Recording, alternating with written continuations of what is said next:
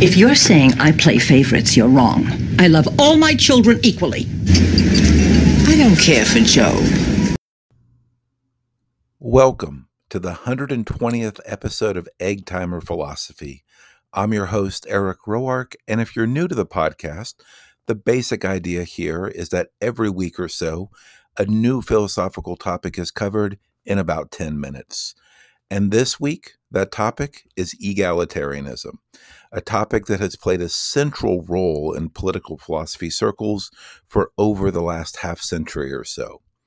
The main reason why I wanted to devote an episode to egalitarianism is because it's probably one of the most important, referenced, and misunderstood philosophical topics today. Let's start with the misunderstood part. When many people hear the term egalitarianism, the quick reaction is, that's the view that says everything should be made equal and people should be given, usually through some type of governmental redistribution, the same amount of stuff. And if that's your first reaction to the idea, don't feel bad, because that's so often how the idea is talked about.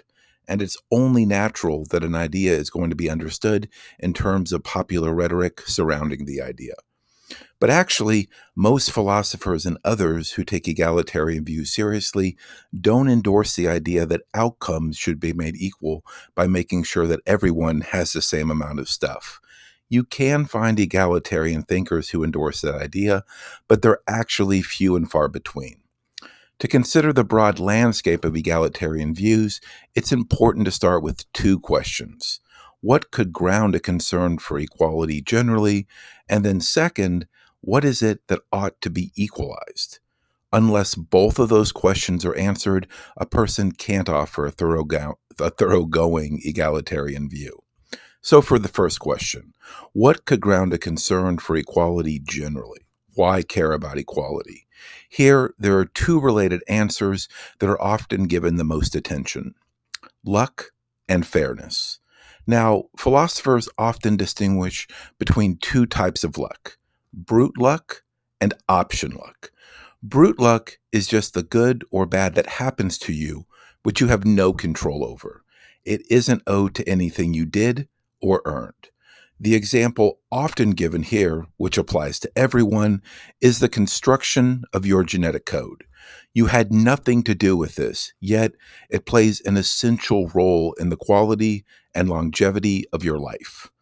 Many egalitarians argue that people should not suffer from or enjoy the benefits of brute luck factors, such as a person's genetic code. Such things are undeserved and unearned, and given this, people shouldn't suffer or benefit because of them. That's the basic idea anyway. The second type of luck is option luck.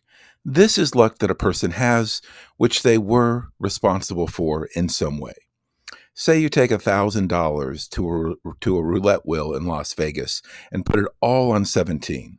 After the spin, you're going to have no dollars or $35,000 based upon where that roulette ball lands. Luck is involved here, but it's option luck. You made the choice to post the $1,000. You didn't have to do that. And because of that, most egalitarians, again, you'll find your exceptions, don't think that differences owed to option luck motivate much of an egalitarian case. So for many egalitarians, brute luck differences are to be minimized or, if possible, eliminated, but not differences owed to option luck. Fairness plays a strong role in the idea that brute luck differences among people ought to be minimized. Again, brute luck, good or bad, is unearned and undeserved. But fairness considerations go beyond just the idea of minimizing brute luck. They apply to political concepts as well, such as one person, one vote. It wouldn't be fair for some people in a genuinely democratic community to have more votes than other members of that community. In fact, if voting was done in opposition to the idea of one person, one vote, then we aren't likely looking at a democratic community at all. Last, you'll often hear pragmatic defenses of egalitarianism or for equality generally. The idea there is that often society functions better and life is better for most people when things like massive differences in wealth between people are minimized or don't exist. When all these considerations are taken together, the result is that most people think, for various reasons and to varying degrees, considerations of equality do have a meaningful grounding or rationale. So, luck and fairness frequently can ground the idea of egalitarianism, but they don't yet tell us what ought to be equalized. This is where misconceptions about egalitarianism from earlier come back into the picture. Many people talk about egalitarianism as if equalizing outcomes is the only way to think about the idea. And at that point, many people tend to reject the idea. They care about the impacts of luck and want to address fairness, but generally don't want a government or anyone swooping in and making sure that outcomes for everyone are equal ones. That's an understandable position, but it's also not the position held by most egalitarians. That's because most egalitarians endorse the idea of equalizing opportunities and not outcomes. Now, you can find your exceptions. A few notable egalitarians endorse equalizing outcomes, but that's a rare position. Most egalitarians say that what we ought to care about equalizing are not outcomes, but are instead opportunities. And if you ask most people, should people have equal opportunities? That idea typically gets a lot of support, and it's easy to see why. Owing to basic fairness, it only seems right that all members of society are afforded genuinely equal opportunities to succeed and live the good life. That doesn't mean all outcomes will be the same or equal. Two people might be given the same opportunities to succeed, but one person could work harder than the other and enjoy greater success. They'll have different outcomes. That's completely possible and allowable under an equal opportunity treatment of egalitarianism.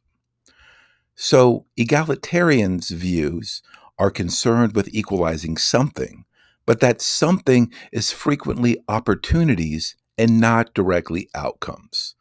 But it is worth noting that if a society were to actually structure itself to ensure that all people had equal opportunities to enjoy the good life, then it's also quite likely that the outcomes of people would often end up looking more equitable as well. One big reason why the outcomes of people often greatly differ is because very often societies are not structured to allow equal opportunities for all people.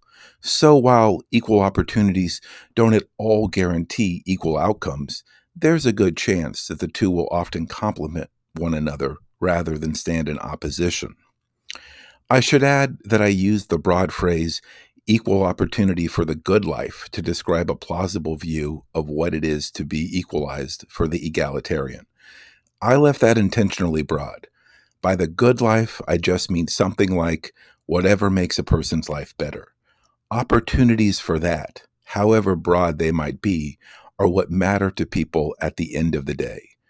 Some egalitarians do try to get more specific here and reference ideas such as equal opportunity for access to political and social goods or institutions, or equal opportunity in terms of resource allocation. Those specifications make sense, but ultimately, why the specifics would matter to a person is because they allow the person to live the good life. A final consideration involves deciding the best method to bring about whatever form of egalitarianism that is preferred. And this consideration has, with the topic of egalitarianism generally, a lot of misconceptions. Many people just equate egalitarianism with broad political positions like socialism or communism. So for many, when they hear the term egalitarianism, they just also hear socialism or communism right along with it. But that connection between ideas is much less clear than is often assumed. It isn't the case that an egalitarian will necessarily endorse socialism or communism, and it isn't the case that a socialist would be an egalitarian, and even a communist would be a very specific type of egalitarian. The socialist believes that the government should own the means of production, full stop. Notice the view says nothing about equality or egalitarianism. Most socialists do argue that the government owning the means of production is a critical method to support egalitarian goals.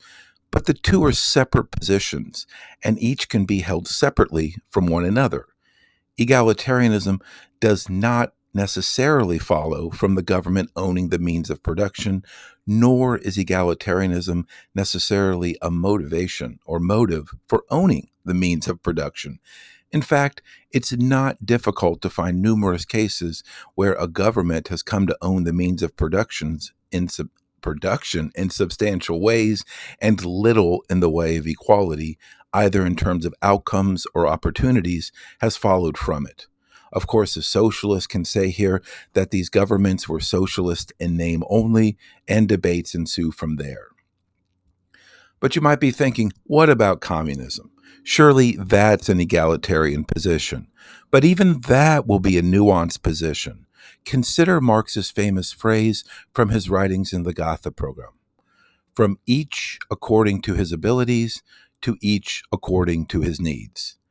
That's a position about a focus on the fulfillment of human needs.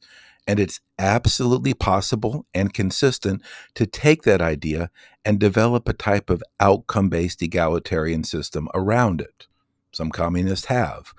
But that's not the only way the idea has to proceed. It all depends on what counts as human needs. Marx never says these things are limited to the tools of basic survival. What if human needs involve the desire to compete, or in a Nietzschean sense, express a will to power? Now, Marx didn't think that, but an emphasis on human needs leaves the door open to endorsements of various egalitarian positions, or even a rejection of the idea altogether. So the next time you hear someone invoke egalitarianism to provide a weak straw man version of the idea that they plan to knock over, or as a way to necessarily link the idea with some political position, you'll know the real story is much more complex, and that actually most everyone endorses some version of the idea. That'll wrap things up for this week. Join me back in about another week or so for the next episode. And you can always reach out to the show at eggtimerphilosophy@gmail.com. Until next time, wishing you good philosophical vibes.